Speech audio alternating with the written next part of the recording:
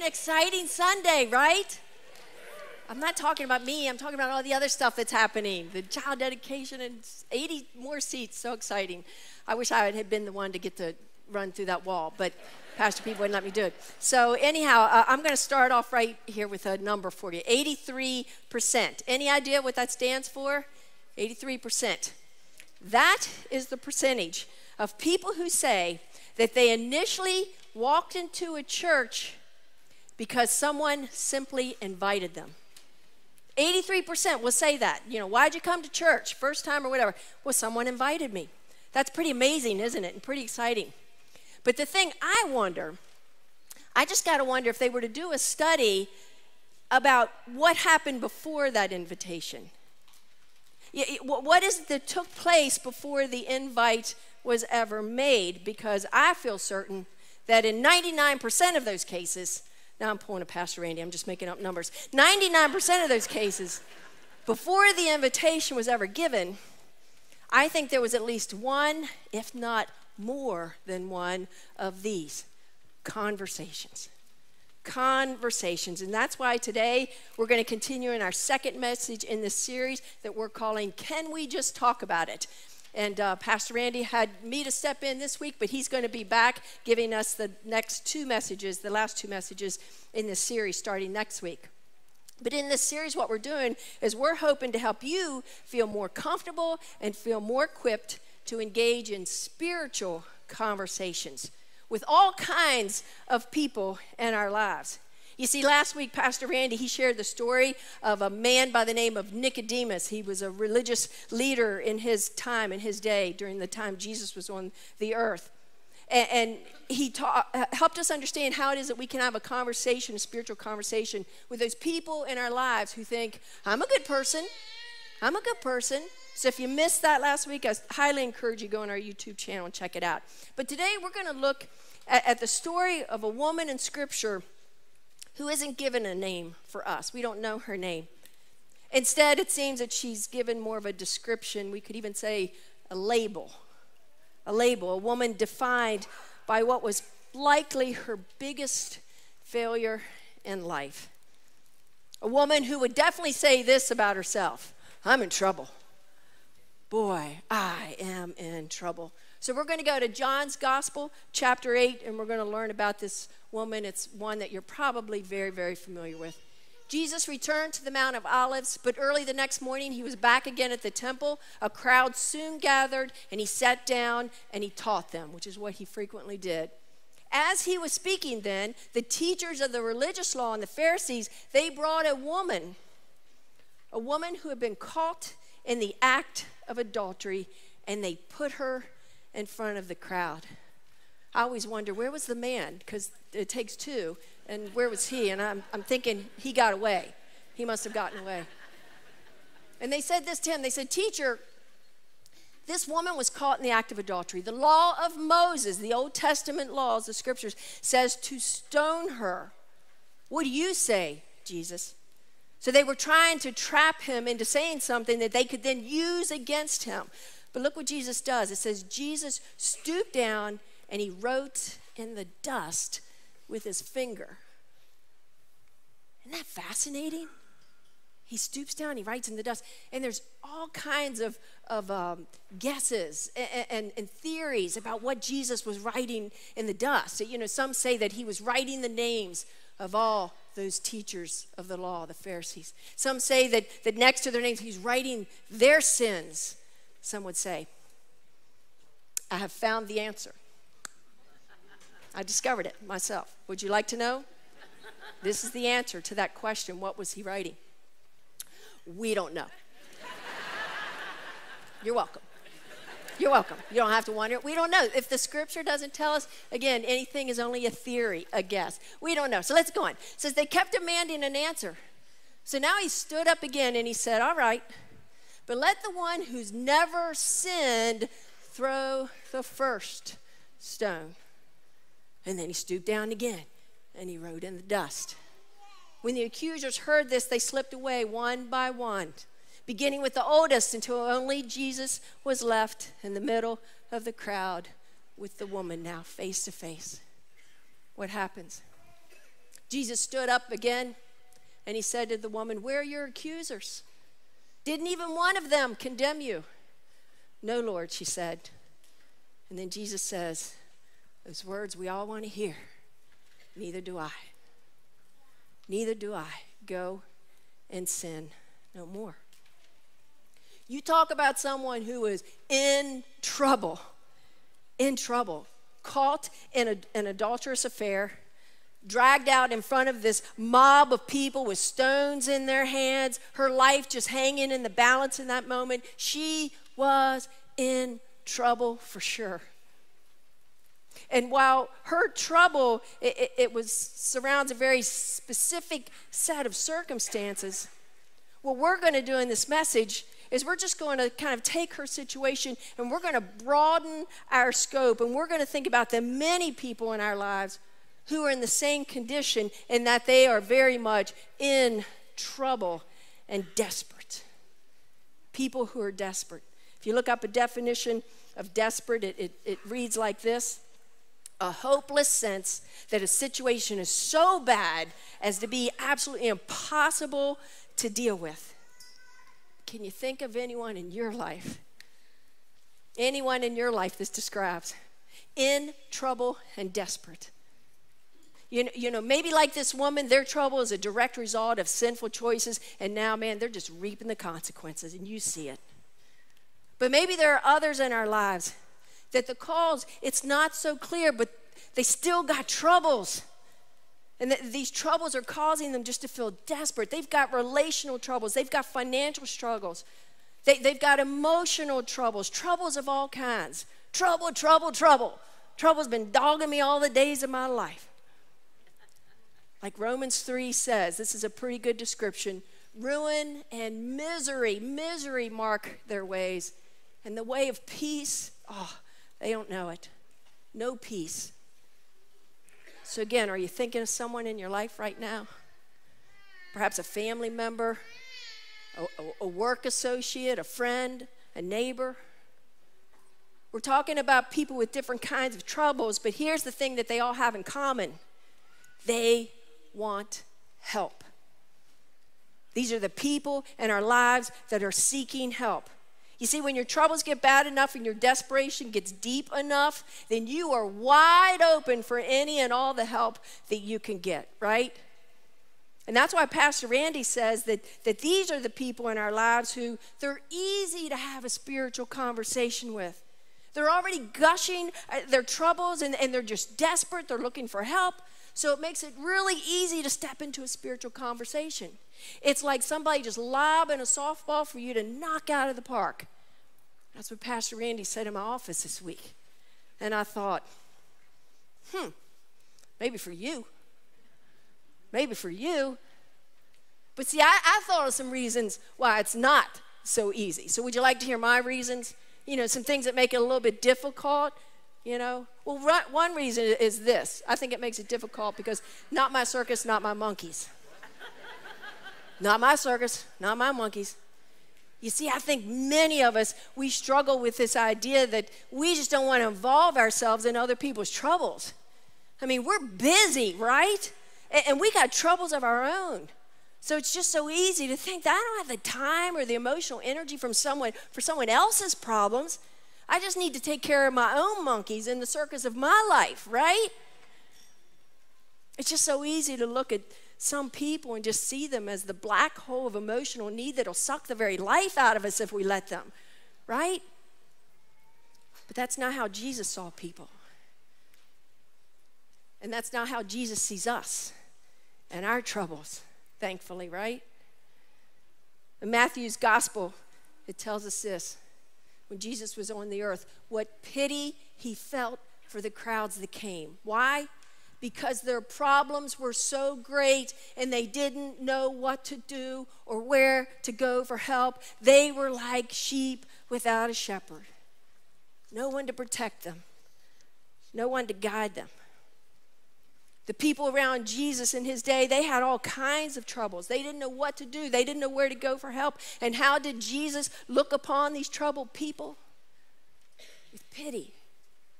Meaning he felt sorrow for them in the situation that they were in.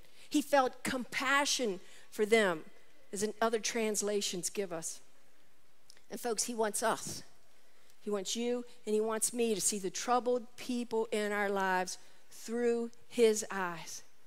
To see the person that's behind the troubles and to look upon them in the same way with care and with compassion. Look at what the Apostle Paul says about those of us who are followers of Christ. Paul says that we are Christ's ambassadors. God is making his appeal through us. An ambassador is a representative of someone else or something else. So God's desire is that we would have conversations with troubled, hurting people on his behalf. You see, his plan is to have a caring and a loving relationship, a conversation with them through us. Through us. So you see, we have a choice concerning the troubled people in our lives. Are we going to just focus on the troubles and think, not my circus, not my monkeys? Or will we choose? Will we choose to see them and to feel about them the way Jesus does? And to step into the conversation that God wants us to have so that he can make his appeal to them through us. When we see and we feel the way Jesus does, I think like Pastor Randy said, he was right. It's an easier conversation to have for sure. But you know, before I totally agree with Pastor Randy on this one, I got another reason why I think these conversations can be difficult. Okay, you want to hear my other reason? Okay, here it is. It's this. Their troubles are not the real trouble. Their immediate pain is actually just a symptom of the real problem. You see, there's the person's troubles, and then there's the real trouble behind the trouble. You know what I'm saying? The trouble behind the trouble. I'm not talking Star Trek, the trouble with tribbles. I'm saying the trouble behind the trouble. What they want is to have their immediate problem fixed. They just want their pain alleviated, but any relief that they get will just be temporary. The pain, the troubles, they're just going to keep popping up if they don't address the real problem, the bigger problem, the deeper problem. So the conversation has to go a lot deeper than what they expect, or perhaps even than what they want from us. I mean, let's consider the woman in John 8 again. Her immediate pain was this unbelievable humiliation of being caught and dragged out in front of a crowd, not to mention her impending death as this angry mob glares at her with stones in hands, just ready to fire. But was that her real problem? Not exactly. You see, that was actually the consequence of her problem. Her problem wasn't just that she got caught. Her real problem, was that she had engaged in a sexual relationship that was outside of the good and healthy boundaries for sex that our good and loving Creator has given us. You see, folks, as human beings, we're designed for sex in a specific way, in a covenantal relationship, meaning a promise, a covenant, this thing called marriage between a husband and a wife. Anything that is outside of that, those healthy, good boundaries for us, it's called sin. And it's called sin because it causes damage and it ultimately leads to destruction, both personally and socially. So committing adultery was her problem, not getting caught. And even with that, committing adultery was actually still just a symptom of a greater, deeper problem. Probably a problem in her marriage, but then again we go deeper and it's a problem in her own soul, a trouble in her own soul. So let's look again at what the Apostle Paul said about God wanting to have conversations with people through us, and we're going to add a little bit more this time. We are Christ's ambassadors. God is making his appeal through us. We speak for Christ when we plead, come back to God. You see, no matter the trouble, whether it's a relational trouble, financial, emotional, or whatever else, the deeper issue, the core problem is always a spiritual one. It's always a spiritual one. And that's because every aspect of our lives emanates from our spiritual condition, from our spiritual health, from our spiritual life. We can't separate our spiritual life from the rest of our lives. Everything flows from that. In Colossians 1, the Apostle Paul explains it this way. He says, everything was created through him and for him. He holds all creation together. And in Acts, the Apostle Paul says, for in him we live and we move and we exist. In him, in him, in him. The him is Jesus, Christ, our creator. We were created by him, but even more than that, we were created for him. And what that's saying is that we were created for a relationship, for a connection ongoing with Christ, our creator. That's how life is meant to be lived. Just as he holds all of creation together, he is the one who holds our lives together. You see, without him, our lives fall apart sooner or later. They may be falling apart and we don't even know it. Every aspect of our lives is meant to be lived in union with Christ, our creator, because we are designed to live intimately connected and dependent upon him. Life just doesn't work the way it's supposed to work, the way it's meant to work any other way.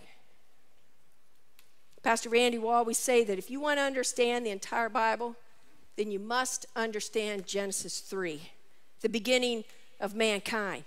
The undoing that occurred in Genesis chapter 3 between God and the first human beings is what God is now, throughout the rest of his revelation in the scriptures, and what God is now working to do now, to change, to fix, to heal, and to restore. So what was this undoing? Trust. Trust between God and human beings. Trust between us and our Creator. You see, ever since Adam and Eve came to the conclusion that they could not trust their Creator because of Satan's lies and his deception, God's been on a mission now.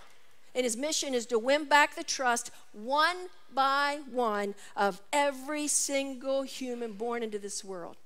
Your trust, my trust, every single human being. And his ultimate demonstration of his trustworthiness is his sacrificial death on a cross for us.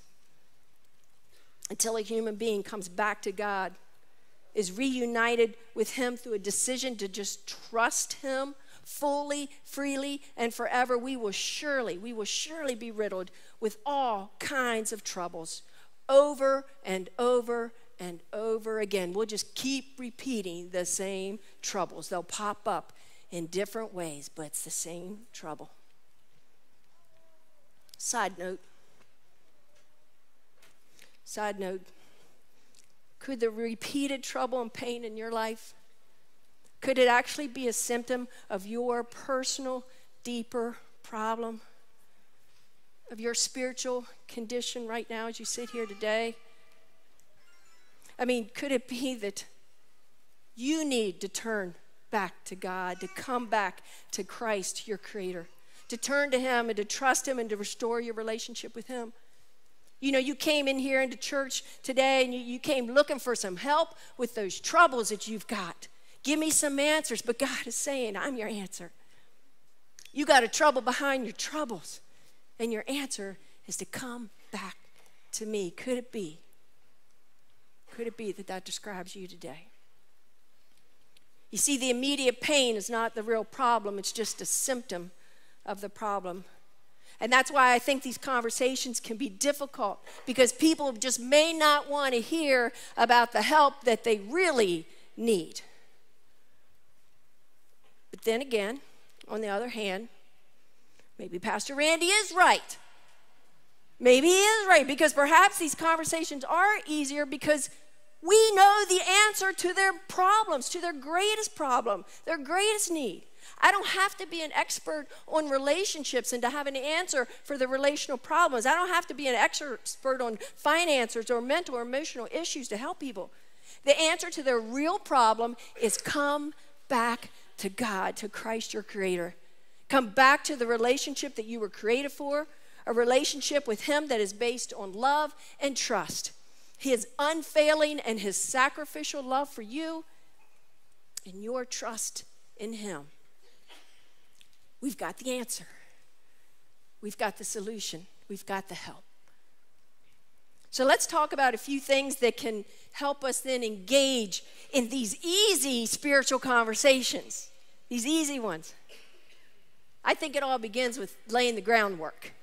Laying the groundwork. There's some things that we need to do before, I guess I don't have that there. We got to lay the groundwork for these conversations with troubled people, and it starts here. Let's look at this again, okay? We are what? Christ's ambassadors. God is making his appeal through us. We speak for Christ when we plead, come back to God. Christ ambassadors. We've already said that an ambassador is a representative. They're representing someone else. So you see, through us then, people are meant to see, through our conversations, they are meant to see and understand the heart of God. The heart of God. So that's why just as important as what we say is how we say it. How we say it.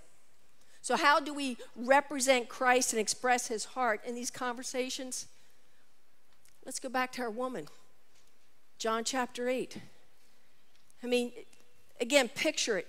Everyone in that crowd, they were just glaring at her with despise, with disgust in their eyes. They've got their stones, and man, they're ready to hurl them at her.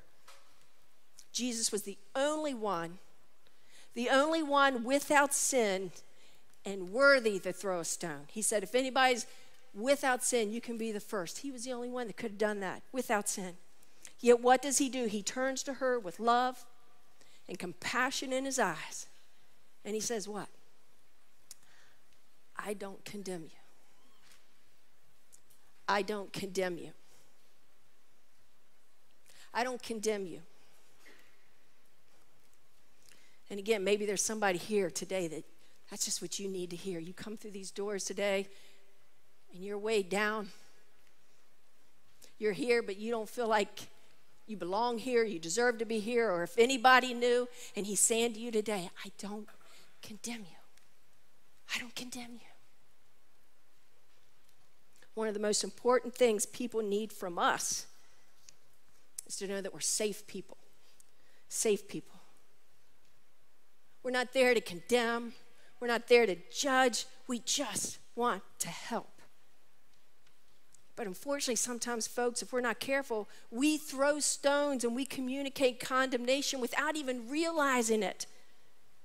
Sometimes, you see, we throw stones sometimes with our eyes, the look in our eyes or the roll of our eyes. Or we throw stones with our body language. We throw stones with the tone of our voice when it comes across a little bit harsh or condescending. We throw stones with the words that we choose in our conversations. It may not at all be our intention, but it can happen if we haven't laid the groundwork. You see, as followers of Christ, we're to approach conversations the Jesus way, with his heart. So what would that look like? What's the groundwork we need to lay? Be kind and compassionate. Be completely, not just a little bit, completely humble and gentle. Always be prepared with, there it is again, gentleness. Must be really important. Gentleness and respect. If we are not approaching people in conversations in a kind way, a compassionate way, humble, gentle, and respectful way, then we are not representing Christ, our Creator, in his heart. We're just not. Doesn't matter what we have to say. You and I must decide in advance that we're going into these conversations with kindness and compassion. In advance, I'm going in with humility and gentleness. In advance, I'm going in with respect, because if we don't decide in advance how we're going in, then there's a good chance it just won't happen. And most importantly, I think this, we got to go into conversations like this. We must be full of it. We got to be. Are you full of it? We need to be full of it. You see, we got to be full of it if we are going to be Christ's representatives, if he's going to make his appeal through us. And John, in his first chapter, he explains the full of it. The word, capitalized, it's referring to Jesus. The Word became flesh and made his dwelling among us. He was talking about when Jesus entered our planet, our earth. We have seen his glory, the glory of the one and only Son, Jesus, who came from the Father. But then John gives us this description of him. It says that he was full of grace and truth. Full of grace and truth. Jesus Christ, our Creator, is described as being full of both grace and truth. And I think one of the greatest examples we have of this description of his nature and his character in action is the story of this woman. You know, it's never more epitomized than here. Jesus says to her what? He says, I don't condemn you. That's grace. That's grace. She got something she didn't deserve in that moment. Forgiveness and acceptance and love. But it didn't stop there. That wasn't the end of the situation, the experience that occurred. Because what does Jesus say next? Go now and leave your life of sin. Truth. Truth. The truth she desperately needed to hear. Truth that gave her the opportunity for a whole new life. Her problem wasn't that she got caught. Her problem was her sin. She may have been free from the mob's condemnation, but what she desperately needed was to be free from her own self-condemnation. Her choices in her life, her sin was wreaking havoc and just wrecking her life. She didn't need others to throw stones because she was condemning herself. And she needed to hear that truth. Had Jesus not said those words to her, she would have gotten a little bit of temporary relief from her trouble and pain in that moment. But then likely she just would have continued making choices that was destroying her life. Jesus did not condemn her, nor did he condone what she was doing. Why? Because Jesus is full of grace and he's full of truth. Now, what about us? You know? You see, I think we have a bit of a difficult problem with the balance. I think some of us, as we sit here, we are heavy on the grace side, but we offer little to no truth to people. So we make them feel really good, and then they wind up getting a pass to just continue on in their destructive patterns. Some of us, we're heavy on the truth side, but we offer little to no grace. And we are just as ineffective, folks, because our truth bombs are these little explosions that hurt people and they scare people away. Truth bombs without grace cause people to feel judged and condemned, and more importantly, without hope. What's the point? I got no hope. I'm done. I'm condemned. So it's the balance of grace and truth that is incredibly beautiful. And that's what has the ability and the potential to change people's hearts and lives.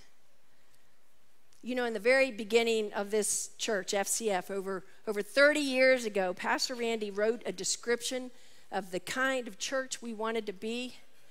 And he wrote about these different approaches. And one was our truth-oriented approach. And I have this saved in really old files. He hasn't even looked at it for a long time, but I got such joy out of looking back at it because it's who we still are today.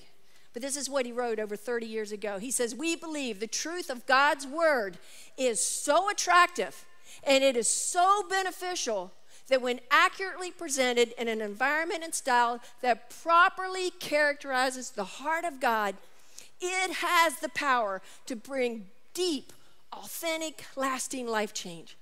Therefore, we are ever seeking to communicate God's truth patiently and consistently with a respect for people's varying levels of spirituality. 30 years ago, and it's still who we are today. Yeah.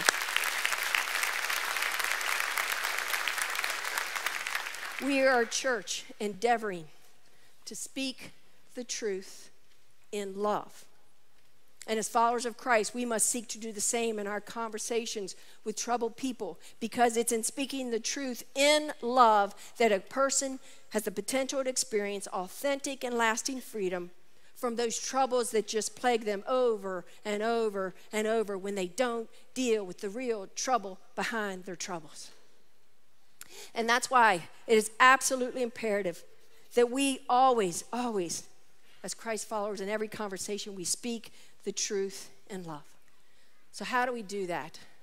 Conversations can look all kinds of ways, right? But I wanted to try to give you something that might be a helpful framework, maybe like an organizational tool for you in spiritual conversations that may come your way or that you engage in and enter into with the troubled people in your life. So I hope this is helpful. We'll see. I don't know. But I came up with this little framework. Me, you, me, Jesus, you. And see, to help you remember, you can be like me, you, but we slide Jesus in there. So me, you, me, Jesus, you. Okay, again, it's just kind of meant to be a framework to work with. So me, it starts here. Conversation, I care. You see, a conversation needs to start with me communicating that I really do care about you and your troubles. It's the simple old adage, people don't care what you know until they know that you care, right? We all know this. If I'm going to share some truth in this conversation about their greater need and their deeper need, then they must first know that I really do care, genuinely, authentically. I care about you. I care about what you're going through. And once we've laid that foundation and the conversation started there, then we can go to you that says, I know you're in trouble. You're in trouble, but your trouble is really just a symptom of a greater need you have. And we begin to open their eyes to spiritual things then. Without minimizing the desperation that they're feeling about their troubles, we encourage them to start looking at the deeper problem in their soul, to consider that what they need isn't just a relational fix or a financial fix or an emotional fix, but a spiritual remedy and healing in their soul. So can we talk about the hole in your soul that only Christ can fill, only Christ can heal? And then this is what gives it credibility. I've been in trouble too. I got to share my story now. I've been in trouble too. I know what you're going through. I've been in desperate need of help. I came to the place where, man, I need someone to come to my rescue. I need rescued, and someone did. Jesus rescued me. Jesus rescued me. You see, I learned the truth, and in your own words, but I learned the truth that I was made by Christ. He's my creator, and I was made for this relationship with him. I was far away from him, running away from God, doing life my own way, thought I knew best until I realized, no, my only hope was Jesus. And so I made this decision to turn back to him and to trust him and to follow him. I can trust the one who gave me life, created me, and gave up his life for me on a cross. Surely he is trustworthy. Now, it's not that I don't have any more troubles. Don't get me wrong. I've got plenty of troubles now too. But now I have a whole new way of dealing with the troubles that come my way. I turn to my rescuer. I trust him, and now I follow his ways daily on an ongoing basis. It wasn't a one and done. It's ongoing because I know that he loves me and he wants only what is best for me. I trust him. That's how I live my life now. So do you want to be rescued? Do you want to be rescued? Do you want to be set free? Do you want the help that you really need? Because Jesus wants to rescue you too. Spiritual conversations with the troubled people in our lives. Maybe this can help just as a framework, I hope, in some way for some conversations. But you know, when we think about these conversations, some of these conversations, man, whatever ones we have as we leave here from this point on, some of them are going to be awesome. You know, we're going to have these awesome conversations where people are going to engage with us, and we can tell they're listening and they're receiving the truth that we have to share, and their lives are going to be forever changed. And we'll get to be a part of that. And then other conversations that we're going to have, it's going to fall on deaf ears. And we're going to see it throughout the whole conversation. The truth we share will just be ignored, It'll be rejected, and we might even be criticized and labeled as judgmental because we shared the truth in love. You're just being judgmental. You're judging me. When you think about that, wouldn't it be great? Wouldn't it be great if somehow we could know which ones would go well and which ones were pointless? You know, and then that way we could just avoid wasting our time and our energy on those troubled people that don't want the help that we have to offer. You know, the help they really need, they don't want it, so we don't have to waste our time or our energy, right? Wouldn't that be great? No. That would not be great. That would not be great. I mean, one way to look at it is because every conversation is training us. You know, even when people don't receive what we have to offer, it's good practice for us, right? It's just practice, training. We learn from every conversation we have, and it builds our spiritual muscles and our confidence for the next one. But I think there's an even more important reason. Look at Paul's words here. To the Corinthian believers again, he says, I planted the seeds in your hearts, and Apollos, he watered it, but it was God who made it grow. The one who plants and the one who waters work together with the same purpose, and both will be rewarded for their own hard work, for we are both God's workers. You see, even when a conversation doesn't go the way that we had hoped, but by our measure, it was unsuccessful. It is never, ever a waste of our time and our energy. Why? Because we are God's workers. We are planting and watering seeds for Him. That's all that matters. That's all that matters. Every time we have a spiritual conversation where we share His truth and love, no matter what the outcome is, He says we're going to be rewarded. We're going to be rewarded. You know why? Because it matters. It may not matter to the person we're having the conversation, but it matters to Jesus. He's watching, He's listening, and He cares, and it matters to Him. So for every conversation that we will allow Christ to use us and make His appeal through us, He's going to reward us. And I think for all of those of us who love Jesus, the greatest reward will be to hear those words from the lover of our souls, Christ our Creator. Well done. Well done, my good and faithful servant. You were faithful with all these conversations. Well done, my good and faithful ambassador. I hope that's the heart's desire of every person here today. Let's pray. Father, what a privilege, what an honor it is that you would have us speak to others on your behalf. It's just an utterly amazing thing. So, Father, help us, I pray.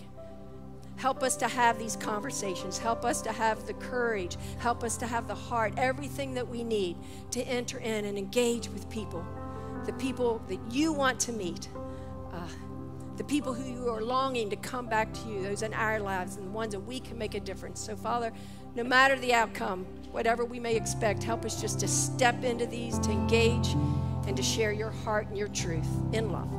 In Jesus' name, amen.